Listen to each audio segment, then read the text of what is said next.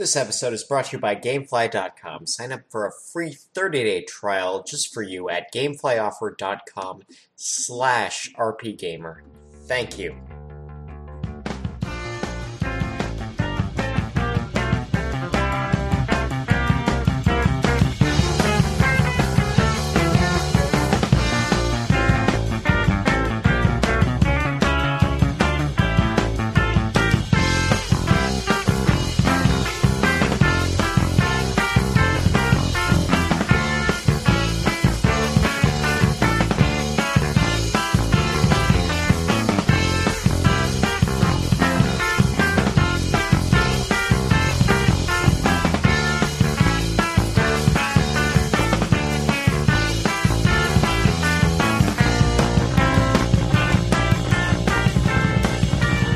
Welcome to the Active Topical Banter Show, RP Gamers Editorial Roundtable Podcast. I am Scott Wachter, and joining me for this recording are my co-hosts.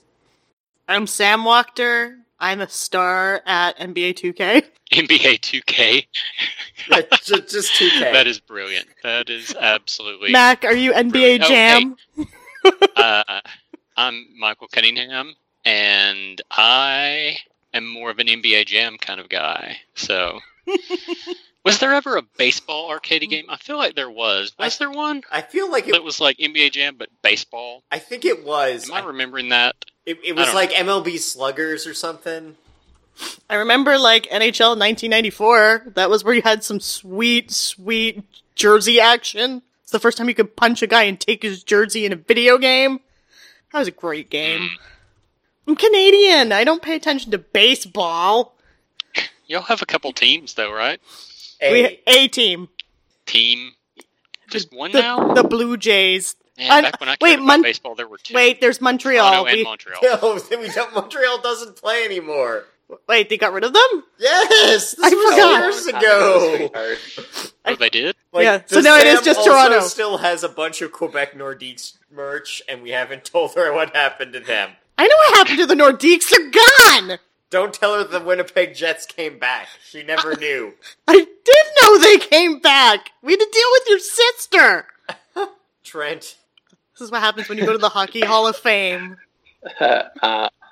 I'm Trent Seeley, and I don't play sports games. I think they're boring. So this episode 37, because I'm going to point out the number, because there's no special significance to it all. There are no anniversaries or particular numerical, numerological significance to 37. I'm just going to point it out this time, so that when we get to 40 and I forget, you know why.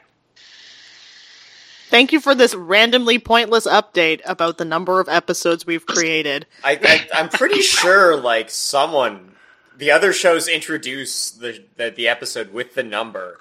Like that mattered to someone. Yeah, we don't do that shit. This is episode 347. We should just randomly do a random number generator, because it doesn't have to be sequential. It can just be. So episode 359. In that case, how are y'all doing today? In that case, I feel we could always take the Marvel approach of renumbering every 5 months. Yeah, every September we just fire half the staff and renumber. Yeah. So we can't name us after emojis instead. This is episode Smiley Winky Face. No. I've been disowned by Trent. It's fine. Okay, so from now Trent's on... not down with emojis. So from now on, this is episode -12. I'm actually going to redo this on the archive page, too. Please don't. Please don't ruin the thing I have to sometimes pay attention to. I will break you. Seriously though, what episode are we on? 37. In a row. We've done 37 of these episodes? I know, it's a milestone. It's a milestone, apparently. Oh my gosh. Because we're going to forget 40. Yeah. Yeah, it's impressive. But to me, at least. I feel like this is impressive. I think it's a great number. There were some times I was like, are we really going to last a year doing this? It's just a month. We're just going to get bored and stop doing it. No, we've been doing this for years now. Tonight, our topic is... Well, okay, so it is part one of indefinite parts of Scott's series of narrative video games are kind of like the jazz music. in that A, kids don't play them right and it gives them brain damage, and B, I'll get into the real reason, in a minute, but the big thing is that it has to do with how designers leave open spaces for player expression, and that's like the composer in pre-bop jazz leaving room for soloists to do their thing. The what, and the what? It'll get there. It's a series of thoughts that are almost connected and almost solid in my head. But I'm glad you admit that. It almost makes sense. We'll get there. We'll get there. It's like the jazz music. Lousy seniors and their lousy French. Also, that doesn't make sense. Lousy seniors and their lousy French. Thank you, Junpei. But my point is that today we are talking about dialogue choices and characterization and how they don't have to matter to matter. He's played too much Persona 5. This well, would be where Persona it's coming 5 from. has put it in my brain, but it started with The Witcher 3. And Okay. Because there are points in The Witcher 3 where you'll just be sitting across the table from the guy who is just spouting exposition at you. And you will have 4 options. One of them is, I'm leaving now. One is, yes. One is, I'm insulting you now. And one of you is to make a sardonic joke. Now, 3 of those don't matter. They'll never matter. They're never going to change the ending of the game. I don't think there's very little that can actually change the ending of the game, The Witcher 3. And maybe Persona 5's a better example because you'll be in your text message chain with your Phantom Thieves, and they'll ask that, and every time you have a text message exchange with these kids, they ask you for reassurance. The whole thing is a petition for reassurance, and you can say, we'll be fine, or I'm not so sure. And the answer, and nothing changes no matter what you say, except it matters what you say because you got to say it. Okay, I now understand where you're going with this. Because video games are littered with dialogue systems, and they're littered with this pretense that every input will matter, and that, you mash Renegade enough times, you're gonna get a different ending, and it's gonna matter, because that's the promise on the goddamn box. And I think just leaving that room for the player to improvise, the player to express themselves, even if it's just like 4 bars, and then you come back to the main theme with the rest of the band, getting that moment is interesting and compelling in its own right. Because sometimes Geralt makes dad jokes. And that is important. It is important that sometimes Geralt makes puns. Well, going back to your example on Persona 4, I'm going to go through the roll here in a minute, and I'll get to the right one. Persona Recent. 5, when you're talking about, the text messages that, my God, those things are exhaustive because they are just nonstop. And you're right. When you get to the end, it's pretty much like things are going to suck, things are going to be okay. That's kind of the reply that you get to give almost every time. Or I think sometimes don't you have the whole ... option where you just don't say anything? Yes, you also get ... I don't remember. I wasn't paying that close attention. My memory sucks, so I don't remember those minor details. But it seems like it's at least the world's going to be awful, everything we're doing is pointless, or everything's great, we're doing fantastic, nothing can stop us. Those are the 2 options you get. And like you said, narratively, it doesn't impact anything. The only thing that really changes is maybe the next couple lines of dialogue that you read. How would that really differ in real life? If you were having that conversation, say the 4 of us right here, we're sitting and talking about, the future of the podcast, and you ask me how things are going, and I say, you know what, this podcast sucks. I think it's awful. Nobody listens to it. Would that be different than me saying, oh man, I think it's great. Everything's, fantastic? Well, except it would make me feel worse. I'd feel worse. Would it? And also our boss would okay. crack down on us to make us do the podcast more. No, they wouldn't. Okay, our boss... Unless the boss is me. Okay, this is a bad example, but to go to a more... Mac might not be the best example because we're all volunteers here, and we operate with a ridiculous degree of autonomy because we're not in news. I'm the boss. Well, we are all the heads of sections with no one in it, so it's great. I'm the real boss. But the fact of the matter is, if I say, if it really comes down to it, and it's so, do you think this episode is going to fly over well with the audience?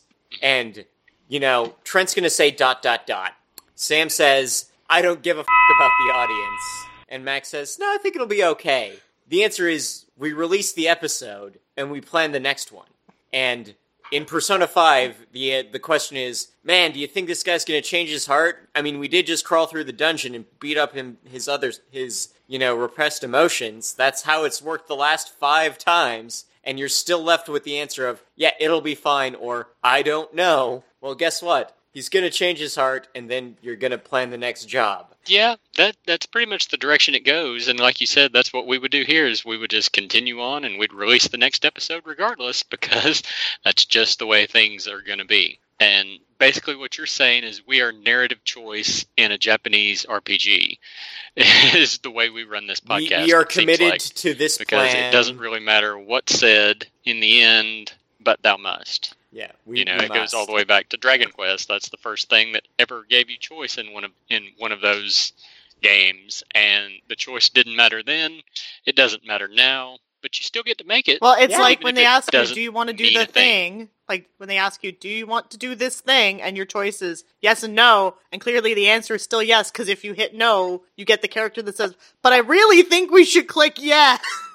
Well, I hate those ones. Those just kind of annoy I think me. the ones that drive me nuts are the yes or no's where the answer no means I didn't understand, please repeat the tutorial. Yes, that too. Please recapitulate the context of the scenario until I say yes. You mean you don't like that endless loop? I'm just saying. So are we talking about the dynamics of conversation systems in all RPGs, or are we specifically talking about a certain genre of RPG? Well, I mean, this is where it's Persona 3 or Persona 5 and Witcher 3, so I think both sides of the table are open for discussion. Well, I think, because we want in to The Witcher, spread out. as you already said, Scott, you can walk away from conversation, either if you find it kind of like pointless, if it's a random NPC, or even if it's a quest giver and you decide you don't want to be a part of that quest, you have the opportunity to walk away. But I find that in most JRPGs, if you are given a quest or an idea of what might need to be done, it's kind of like you have to do this. Like there's no real option to not do it. And I don't know if that's like a difference between East and West, or just development philosophies around freedom. What do you guys think?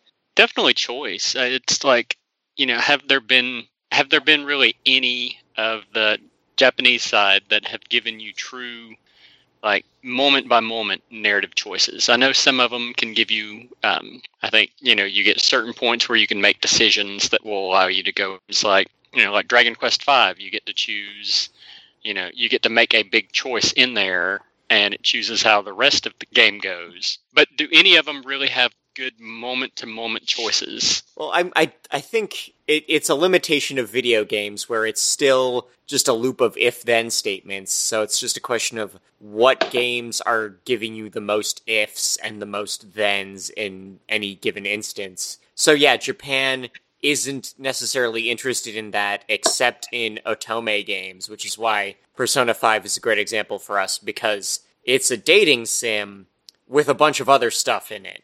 Whereas, Dragon Quest is never going to offer you that.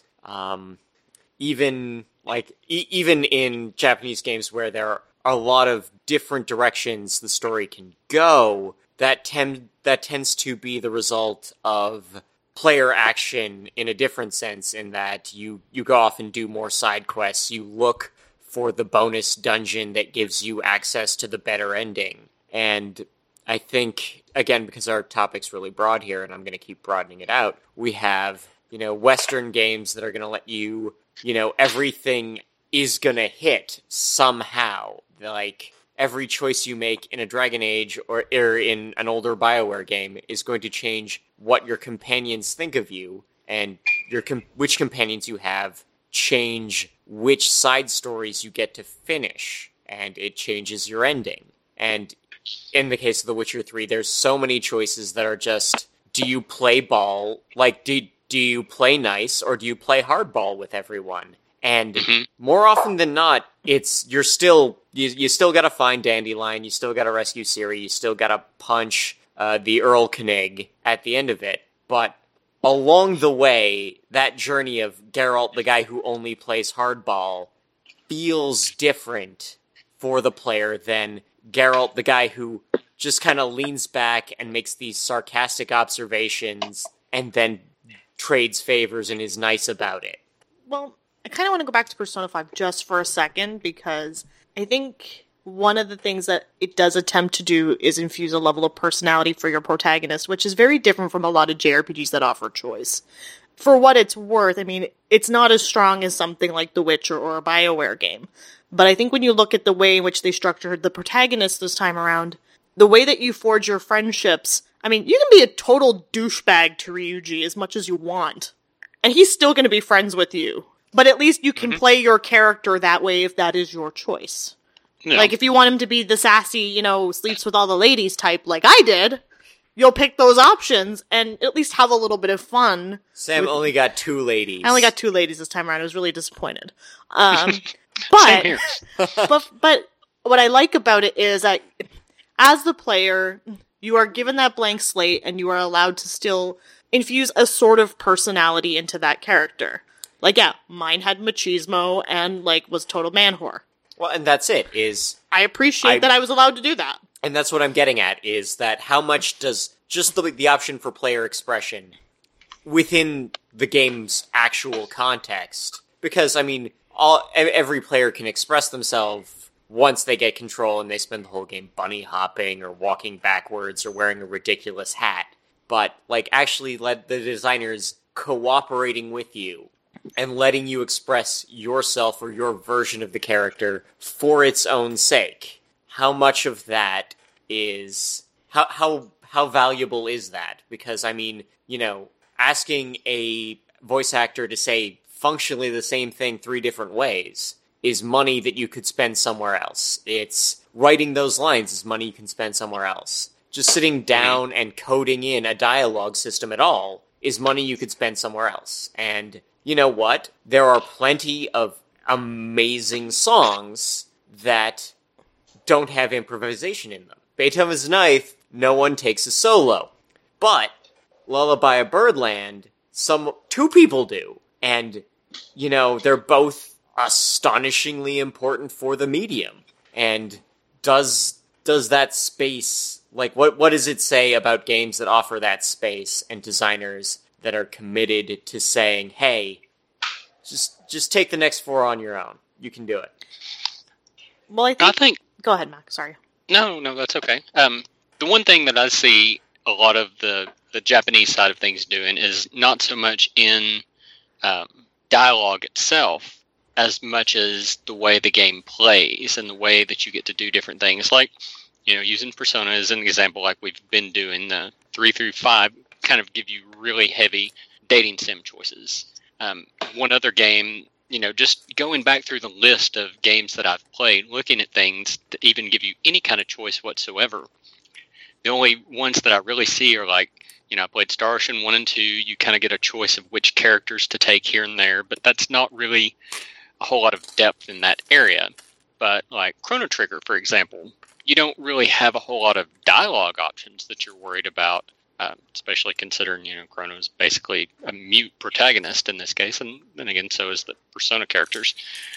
But you get so many choices of what to do in that game versus, the standard linearity. But it's not even dialogue in that case. But I feel like that's the direction that the developers of a lot of the Japanese games want to take, is they want to give you their narrative and not really let you have that kind of control and give you the control more on the gameplay side of things. Yeah, it's which, less not saying freedom. It's good or bad, I enjoy both sides of the story, but that seems to be the direction they take more than not. Which, it's the same with games like Fire Emblem Awakening and Fates, where, some of the choices that you make in those games, you just end up with different offspring because that's the gameplay mechanic they're going for. Well, that's it. Fire Emblem's another good example because your choices in the field are literally just, I'm going to stick these two characters next to each other. And that turns into a side story where these guys become bros or Date. make out or what have you. And it, like, that's not going to change the arc of it. It can't, because the whole arc depends on anyone can die at any time. But just sitting down and saying, no, I want to play the matchmaking game, and that will change how I play the game tactically, is interesting. And I don't know if, a few years ago when the Western RPG sphere was in a riot over the fact that no matter what you did over the course of a game or a trilogy of game, it came to one choice at the end. Like all of my user input didn't matter because I only got one choice. And then we have functionally a couple of subgenres of games embracing this idea that, no, the journey matters as much. Like, the Telltale model is a really good example of this too, where eventually Bigby Wolf is gonna fight Bloody Mary. And whether or not he's nice to bridge trolls doesn't enter into that. Yeah, you just don't see that a lot in the RPG. I think there's that older school, that Western CRPG style that stands up and always said, no, we're gonna give the player utmost agency at all times, and that agency will be reflected as much as we can. And that sort of saying, some things don't matter, but we're gonna make you feel like it mattered, is really valuable feedback for the player. And just the idea that, again, coming back to The Witcher 3, that you can just be kind of, a bit of a sarcastic grump, but helpful as a character, is more interesting than Commander Shepard showing up and being your middle school guidance counselor, or being Dirty Harry and nothing in between at all times until the end. We've evolved so much. Like, thinking back to the original Mass Effect, you really were kind of limited in the scope, because even if you tried to go any kind of neutrality, it oddly didn't make sense in the realm of their narrative. Well, neutrality was just you seesawing back and forth between middle school guidance counselor and Dirty Harry. Yeah. And, I think... And there's no benefit to doing that. Yeah, and there's no benefit to it. I think, Dragon Age was a bit better in that you had aggressive, diplomatic, and snarky, but even moving between them... And, starting from snarky's default and then picking one as the conversation wound down felt like something, but not really having a distinct core playstyle for conversations in Dragon Age Inquisition just left your character adrift. And I think that's the limitation we're coming off on, is that a lot of games are saying, here's your tone. And if the character is defined by that tone in a weird way, where, like, not playing Snarky Hawk all the way through feels right, but moving from Snarky Hawk to Diplomatic Hawk feels out of place in a way that having a more cautious main character in Persona 5 versus having a more audacious main character in Persona 5, and going back and forth and having those moments of pause or those moments of bravado feels a bit more honest. And who knows, maybe that's just because your character's 16. Well, I think in Persona 5's case, there is a plethora of things that you can do to infuse a personality to your character. Like, when I played Arsène Lupin, because I was not clever with my name, I made him a vocacious reader, because I'm a vocacious reader. Voracious, honey. No, right. Words. Don't care. Yes, It is my vocation. It is my job to read. Well, actually, it is my job to read for a living, so I'm actually not entirely wrong, people. You're not wrong, but that kid wasn't. No, regardless. He was a big reader, and, when I picked the chores that I liked him doing in the game, I picked things that reflected who I was as a person. Minus the man whore thing. Sam has dated no ladies in real life. I would like to, but I married you, so you can't date a lady.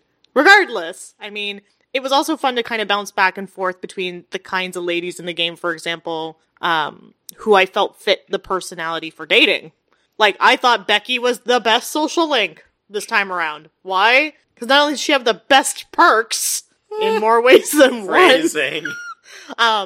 But her social link, or her confidant link, rather, was actually one of the more interesting storylines in how you choose to help her, kind of changes that relationship in a way where you not only feel for the confidant in question, but you're giving your protagonist a little bit more agency to how that relationship plays out. In Persona 5, there's some great moments of that. I wouldn't say they're as strong as some of the other games, because, let's be realistic, the Sun social link in Persona 3 destroys everybody. Well, it's also weird to say that, because I think in Persona 5 specifically, the social link system is set up where you kind of win. You always kind of win. It's just a question of how fast you win. And I'm not sure how I feel about that in my dating sim time management dungeon crawler game. Let's be real, you just don't like hanging out with Mishima and you know he's useful. Mishima is a dork. And I would have been mean to him in high school in real life. He would want you to be mean to him, though. That. Also, just a complete other tangent about Persona 5. You can't politely say no to anyone in a text message. No, you can't. It's kind of funny. Like you'll get 4 messages from people who want to hang out, and you say yes to one of them by showing up at their place. So everyone else is just sort of on the hook. Be like, when is he coming? And presumably, wanders off and gets yakisoba pan or whatever. But it's really, I feel like a giant tool when I can't say, not today, Yusuke. You're not cool enough to hang out with. So you wish you had just a little extra bit of freedom to tell Yusuke how you really feel, which is you don't like him? Well, okay, even without the freedom to say, you're not cool, man, we're not hanging out, is probably too much. But just the ability to say, hey, not this time, maybe next week. Meaningless choice, because again, no one gets mad at you for not answering text messages and presumably leaving them standing in that one spot in the underground shopping mall for 4 hours. But I know, Anne really likes that one accessory store. You hurt Anne's feelings every time. She's been debating. Yeah, she's been debating buying that one thing for about just staring at that one shirt. But again, because there's so much in the text messaging that does work, the fact that you can't say, maybe later, okay, thanks, bye, is jarring. Maybe in Japan they don't say, okay, thanks, bye. Yeah. They totally say, okay, thanks, bye. Maybe they don't. Maybe this kid doesn't. I mean, he is a delinquent. And he'll murder you. Poor Trent. We've spoiled Persona 5 for you in a way that maybe is upsetting. Well, I don't think we've spoiled Persona 5 to say that Yusuke and Ryuji are not cool. I think Ryuji's adorable. Shut up. This doesn't mean anything to me. Kelsey is going to be getting me at some point Persona 5 as a birthday gift. I don't know what any of these character names mean or what personalities they have. Their personality is not cool. Yeah, so you're saying words like this person is like this and this person's like this. Okay. No, but when you think of dialogue heavy games, Trent, do you find that having those meaningless choices enhances the experience in any way, I guess, is my question to you, because you haven't talked in a while? Well, I was just kind of taking in what everyone was saying, but I feel like there's a difference between having dialogue options and being subject to dialogue. And I feel very strongly that as important as it can be to build worlds or to characterize people through dialogue, there needs to be a balance that doesn't disrupt the flow of the game. And there are some RPGs out there that don't have a balance, that have quite a bit of dialogue, quite a bit of extrapolation on everything from socioeconomic statuses to what characters were eating that morning. And while some of that is charming, if you're really into the game, it also creates a degree of filler. And as a new father, my game time is limited. And when I play games, I like to know that I'm making progress. So an 80-hour slog, which feels like it should be a 40-hour slog, is not a great time for someone like me. But I feel like there can be virtue in playing games that have a lot of dialogue, but have dialogue options where you don't necessarily have to go through these huge chains of conversation. And I think a good example of that from my perspective is Chrono Cross. And I mention this because I've been playing Chrono Cross recently, and it's been kind of, I've always loved the game, but there's been a revelation to me about how much I think it gets right, and how good I think it is at conversation and expanding the world and giving you the option of meeting different characters and getting to know them over other characters.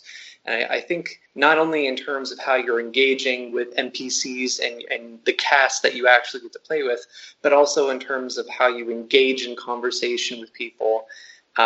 It's straightforward. It doesn't burden you with every detail of the world. And I guess some people would have an issue with that because Chrono Cross's story is notoriously thick. No, that's fine. I'm so sorry, guys.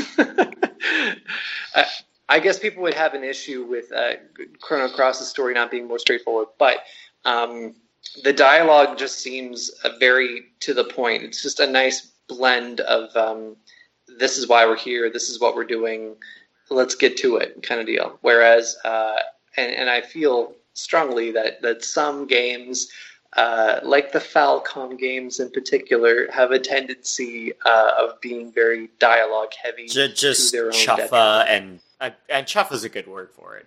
If I wait, this is a screenwriting term that only I know, isn't it? Explain. All right, so How do? So chuffa is light conversational patter. It's not Oh, I know what this is. properly a joke, but it's funny-ish, and it's just there to fill time in the scene until the thing actually comes up. And if it expresses character, that's fine. So, like, BioWare actually does chuffa a lot, where you'll be walking along and two of your companion characters will just have a scripted sequence, and you know, it doesn't mean anything. It's not world exposition. It's just like, you know, why didn't Isabella show up to Not Christmas? And it's like, well, you know, so at some point your daughter's going to ask why you keep calling me a slattern, and you're going to say, well, just Auntie Isabella's a slattern. And it's funny, and it says something about the characters, but it's not adding anything to the game, and the reason why you like it is that it didn't interrupt anything. Unlike, say, Tales, where that sort of character patter is a full-stop thing. He's only bringing this up because we watched the featurette in Justice League. No. What? Be honest. We learned it. We were watching Justice League, and that's where it came up when we were watching the voice actors. No. Chuffa is a word I learned when I was, This is how I'm remembering this conversation. Move on. No, chuffa is a word I learned when I started doing it too much when I was playing RPGs with a couple other people. It's alright, dear. I'm yeah. just teasing. It's because we've watched a lot of Justice League, don't worry. I don't know where Justice League taught you the word chuffa. I'll have to explain after the episode, but okay. Chaffa! It's a fun word to say. Okay. Again, this is my marriage. But to make a great illustration of this, there's a bunch of stuff from just after we started the episode proper that I'm going to cut and leave behind the credits, and you tell me if the show is better with or without it. For Chaffa purposes?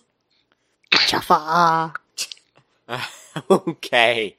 But I guess, I think we're winding down because I'm learning about Chaffa.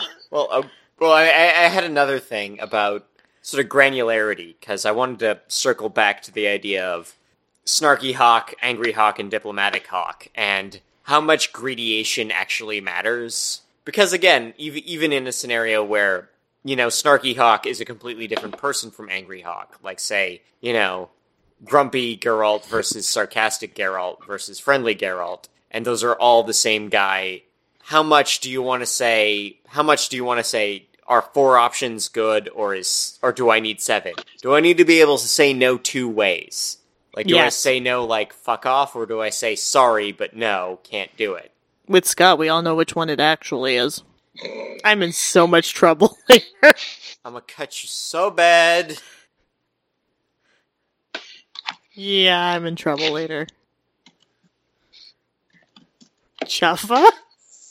But are you gonna answer the question? Chuffa?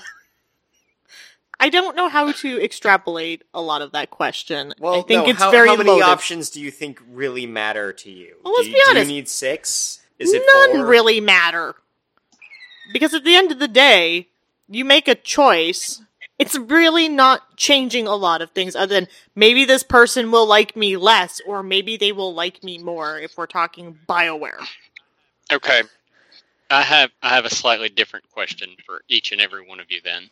Taking RPGs off the mat, which game, not saying it has to be the entire game, but which game out of any game you've played has had choices or just one choice that you felt made the biggest impact for you and why? Like, it doesn't have to be a major choice. It could just be something minor that you really felt had some true impact to it and why. If you had to pick one game, one or more choices from that game, what game and why? And if you want me to go first, I will, because I have an All right. example Sure. that I would gladly hit on. All right. For me, and this isn't a commentary on the game itself, is in Heavy Rain, there is a moment in that game where you are holding a guy at gunpoint. You're controlling a police officer. You've got a guy at gunpoint. You don't know what he's going to do. You don't know kind of what's going on. And you have full control over whether you just like pull the trigger instantly, whether you wait and see what he does, whether you don't pull the trigger at all and see, what else goes on. But in that moment, that is the one game, even more so than some of the great BioWare choices, which I really like their dialogue choices, but this is the one thing I always come back to, is I've never felt more I never felt more like a game gave me a feeling of being in the moment than that one moment did in Heavy Rain. And like I said, I'm not taking the whole game as, I'm not making a commentary on that as a whole, but just that one section to sit and watch my character have to decide in this moment, what am I going to do? Am I going to pull this trigger and shoot this person? What happens if I do it? It wasn't going to be a just game move the game over. on. If you did it, something was going to continue on, and it was going to continue and give you more content regardless of what you chose. So few games give that kind of feeling, but that one moment in one game, there wasn't even really a dialogue choice. It was just a choice that you were making, and there was dialogue that was behind it. But that really gave me an impact that nothing else had ever hit to that point, and very few games have really You know come what? close I've got one since that's then. kind of similar, which is there's a scene in Until Dawn, and Scott's groaning already. I am not groaning, I am rolling my eyes. There is a distinct difference. So, And no. like we said, Well, it's not all- commentary on the whole game. But at the just same time, commentary I on the chose to roll my eyes and not to groan, and I feel like I have expressed myself. What I love about Until Dawn as a game is that choices that you make really do impact the story in a larger sense. For example, one of the characters, Matt, he can die up to 7 different ways in the game, based on just simple trial and error or making a really nasty decision. But what scene always stuck out to me every time I play that game is there's a scene with Matt and Emily where they are near a cliff. Now, if you remembered to grab the axe, Matt is carrying it. If you forget it, he doesn't have it. And he's standing in front of a bunch of deer. He's petrified. And one of the choices is you can attack the deer. You can make the choice to not attack the deer and essentially try to calm it. Or you fall off the cliff. And regardless, if you don't make a choice, Matt falls off the cliff. And dies. And is taken by the Wendigo. Mhm. And I always love that scene because you get a very large sense of danger. You get Emily who is screaming at you from behind, like saying, Matt, we're gonna die because deer. deer are fucking friendly. So it's one of those things where you kind of look at it and you're like, Emily, you're really special. You're supposed to be the smart one, apparently, They could according have to this picked a game. more menacing animal. But, like, what again, I love the fact that she's labeled as the smart one, and meanwhile, she's the one freaking out about the deer. You've got Matt, who is trying to both calm her down, but also trying to deal with the fact that they could potentially fall off this cliff if he doesn't make a swift decision. And there's a lot of those moments in that game where they're very vivid and clear, and they make you uncomfortable. There's a lot of moments in Until Dawn where a choice that you make can kind of leave you emotionally crippled because, you know, like I wanted to have my first playthrough, I was determined I was going to have everybody alive. And I failed miserably because Matt was like, I think the first one to go, and he ended up on a meat hook. And it was horrible to see him on a meat hook because you think about how Matt is, and he's not a bad person.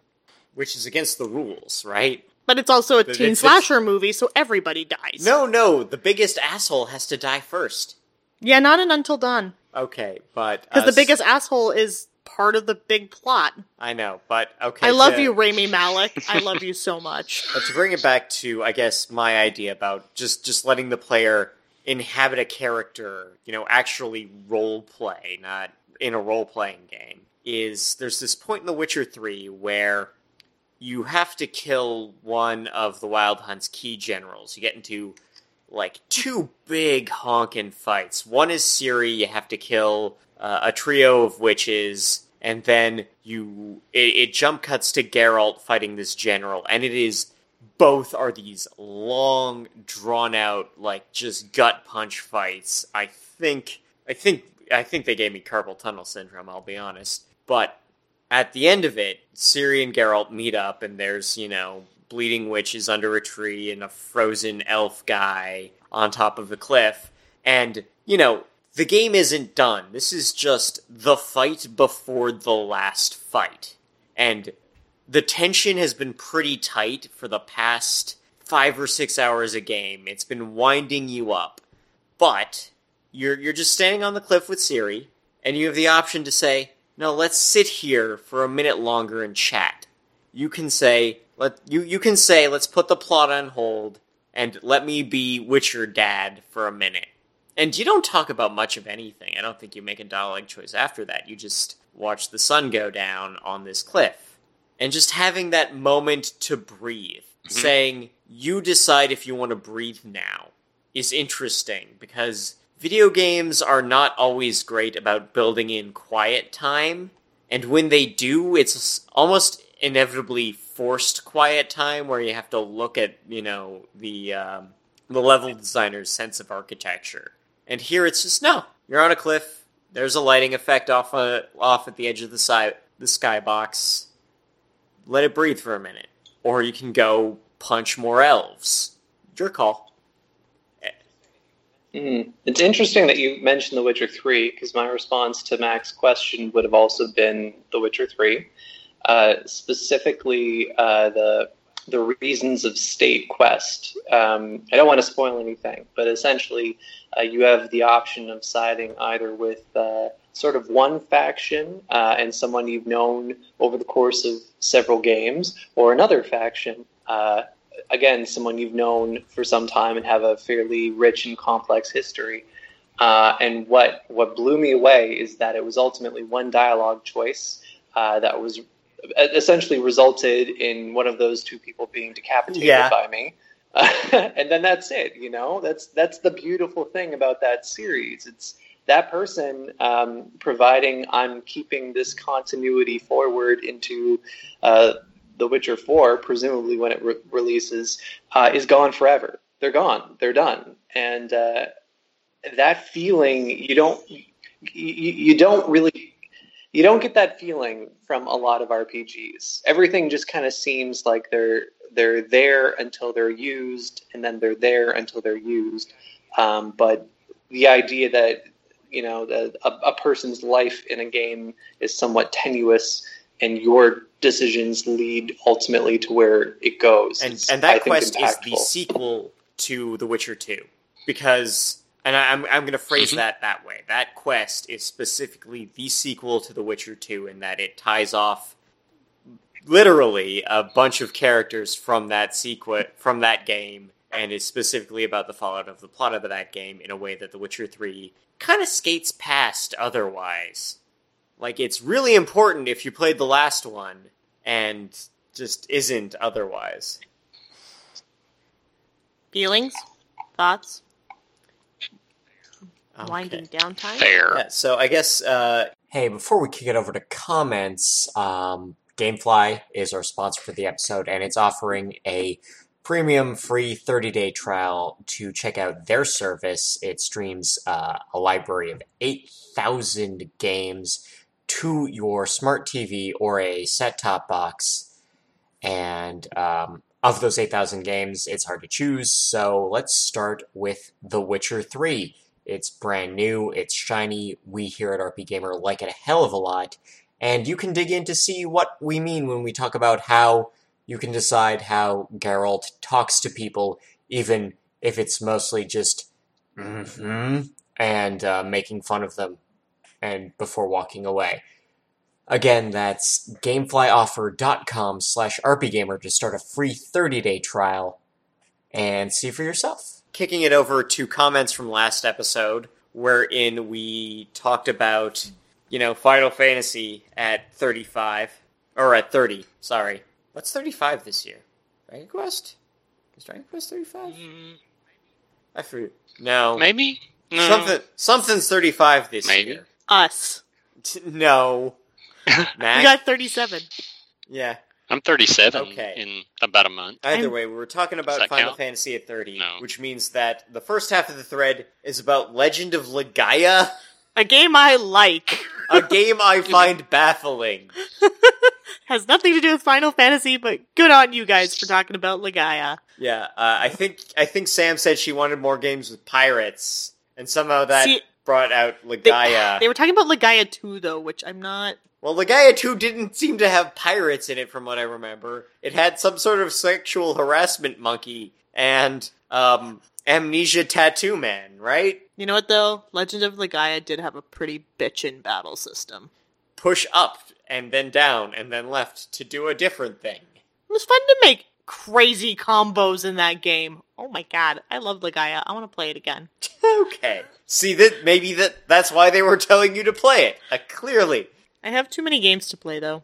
Okay. Then there was some sincere thoughts about what Final Fantasy means at 30 from people who, like me, came to it later in life, and Disa is sort of committed to actually going through all Final Fantasies. We'll see if that happens. Power to you, man. More power to you, lady man. Barry had some information about the WonderSwan color, but it wasn't buying us any, so, Cassandra, you owe us a WonderSwan you color. owe us a WonderSwan color. She's not going to buy us one. She's not buying us WonderSwan. She didn't buy me Eh. one. I'd take one. Or an N-Gauge. I'll take an N-Gauge, even. Somebody wants to give me one of those. No. See, I'm not picky. picky. If you want to give me an N-Gauge, it has to An be NG. an N-Gauge. It has to be the first version of it that you had to hold to your side of your head like a taco to talk on, and you had to remove the battery to change games. Oh no! I hate Totally the taco. side talking. Of course he wants the taco. That's Scott. Look, if you're gonna give me an N-Gauge, give me the stupidest possible N-Gauge. Otherwise, what are we doing here? What about the Gizmodo, the handheld that was funded by like a Swedish mobster that actually, because the plastics that they used is melting and won't really Wow. last Oh, wow. 10 or 15 years Oh, from now? yeah. Did you I hear about did. this? Well, I remember. No, I but know that the sounds machine you're cool. I talking want one about. now. It was adware. Why? It's not good. Why? Just to watch it melt. Like, New Orleans is sinking. There's poetry in that. What about the Ouya? Do we want that back? No, we don't need an No. Android box that can't run any of the ice cream ones. No, we didn't want yeah. it to start with.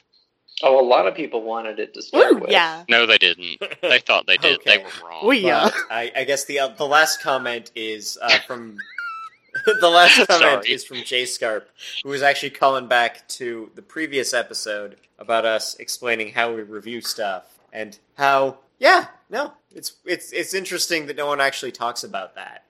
We are awesome for talking about behind the scenes and how we do review shit. Oh. Which is really just being like, can't have this many 5 out of 5s in 1 year. I don't care how many of you guys want to give 5 out of 5. No, you can give it 4.5. 4.5.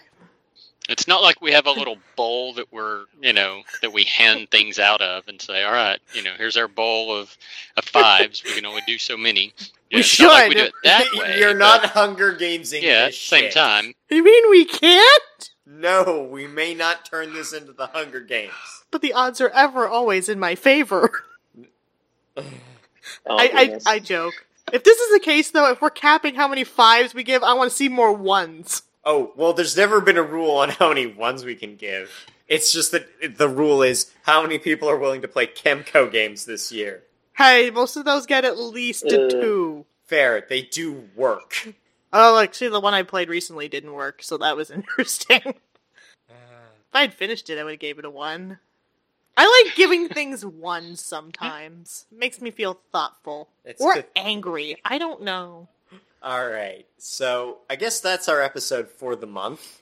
You are always free to join into the comments section, which may be sprinkled with prizes periodically. I think for this episode, someone is going to get something baffling, and someone is going to get something retro and Final Fantasy-ish. Keep your eye on your emails, So, everyone who commented. Basically, all you have to do is like what Bart Simpson does. Where's my elephant?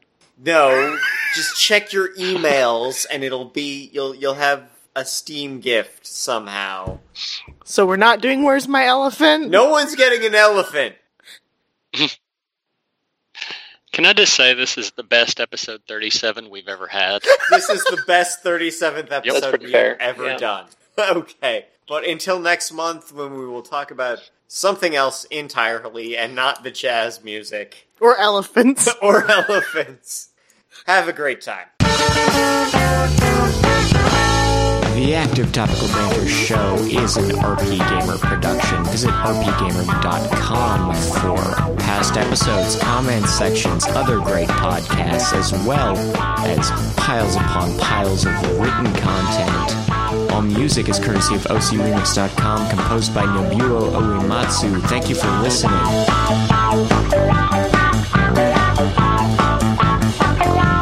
I'm Commander Shepard, and this is my favorite podcast on the internet. So you've been making your own kind now? Wow. Making your own bread? Yes, I have. It's pretty awesome. Scott hasn't made My mother-in-law does that. She's got all kinds of bread Wow. makers, but I've always enjoyed it, but I've never watched how she does it or paid attention to any of that stuff. Oh, I do it by hand. I'm already in trouble because I said Scott hasn't made bread in a while and he made a grumpy face. Sam is trying to guilt me for, being out of the house. I am also out of the house a lot, so don't feel like this and works. I don't make Sam feel bad for not making me bread. You've never asked. Yeah, I don't ask Should- Sam to make bread. We should all make bread for each other. That'd be the nicest gift. I need to play video games, clearly. For what it's worth, Mac, you asked me about Pyre. It is not a Mac Yeah. game. I use EditPad Lite. I use Notepad. Of course Do you seriously? He does. I use EditPad because at least there's a little bit more functionality than Notepad. Well, EditPad, the paid version, has a lot of useful stuff. EditPad, the free version, is Notepad. You don't like EditPad Lite? The paid one's great, but I'm not seeing a point to EditPad Lite beyond... Yeah, I'm not seeing a point. Because I like it. Because because the functionality it offers is the exact same as Notepad. I married a curmudgeon. Does anyone know any other good ones? Or Scott's miserable. Mac, what do you use? I have, from work, Dreamweaver, so that's what I use for everything. I'm spoiled. See, thank you, because I went through like half a semester of... You guys know that song, right? Yes, we know that song. I went through half a semester of new media class working with Dreamweaver, and every time the teacher said, open up Dreamweaver, I'd go, you can get me through the night. Night. Yeah, I'm gonna try Komodo. The rule I think moving forward should be this is a no pants podcast, but you don't tell me when you're taking your pants off. You just show up without the pants. What's the point? Fine. I'm not going to tell you. The pants are off. All right. I'm the only one who doesn't take their pants off. This is great. I'd like to point out. I don't need to know that. TMI. It's the most TMI thing ever. Sam is wearing pants. Exactly. How dare she wear pants? Oh, man. My pants are stripy, which is pretty rad, though. They are fit for, they're very comfortable and practical. Unlike your no pants. I was like, I don't have a beverage, but I don't care. I'm ready to start. Playing the elephant song. Oh, God. I had a nap today, and all of a sudden now I'm just like, wee! I've had very little booze. I was totally drinking hot chocolate. No lies. What was in the hot chocolate? That's what I'm checking. Chocolate and milk! And hot. And hot, exactly. And tiny marshmallows. No, there was no tiny marshmallows in that. I was very upset. Oh, Aw. I can see how that's upsetting. me too. It's got so frustrating. Well, Also, I'm gonna start you all playing have a good Cold rest Steel. of the evening then. Maybe. Yo, you guys too. Bye! Yeah, have a good night, Pleasure. guys. A Good pleasure, night. as always, to chat. Enjoy your bread. Enjoy bread. Yeah. Oh, thanks. Yes. It's almost ready. I'm hungry now, so I'm ready to go get something to eat. I wish I had bread. I would go eat bread if I had some, You should eat anything, Mac. Eat everything. but I don't. Hint, hint. If somebody wants to bring me some bread, you might want to hop onto it and bring me some bread now. I'd mail you some bread, but I'm not sure it would be. He's got a I'm hitch. not sure. Like, can you mail bread? Yes, you I can don't mail know. bread. In the 3 weeks it would take to get here, probably, it'd be like, Trent, probably not as Or good as it moldy? was. the Yeah. man, Yeah. the man has a hankering for some bread. The least gonna you go could do grab is some- deliver. Let me go. I don't think we have any bread. I'm going to go have some cheese sticks then. You've earned those cheese sticks. Fried cheese sticks. Okay. Reheated from yesterday. Yeah. That sounds appetizing, doesn't it? They just keep Welcome sounding to my worse life. every time. It's okay, I ate Mac. cheese sticks at 10 at night. I remember those days of some of the weirdest shit I would feed my mom sometimes. Yeah, just anything to eat. Anything to eat. Just give me food. Food all the time. Put in Mac's belly. I eat non-stop. Like a pig. Or a baby. I eat every 3 hours. It's Oh, adorable. I wish babies only ate every 3 hours. Every hour. However often babies eat, I think I eat that much. Do you poop as much? That's the important question. I think Mac poops more often than once every 6 days. You have no idea. I've gone twice during this episode. Thank you, All Mac. right. Well, Good night. No wonder there's no pants. Just kidding. Only once. That you know of. oh gosh. All right. Well. Good night. I love That's you the guys. contest. Ooh, that's the contest. If people can guess when it was during the episode, they win one of the prizes. No, we're not. That's we're not happening. Incorporating a section called Who to Blast in the podcast. I'm kidding. want No, to I believe like had this some game. integrity. All right. You all have a good evening, Good night. and we'll catch you later. All right. Take care. Bye. See Proud of you on your stats.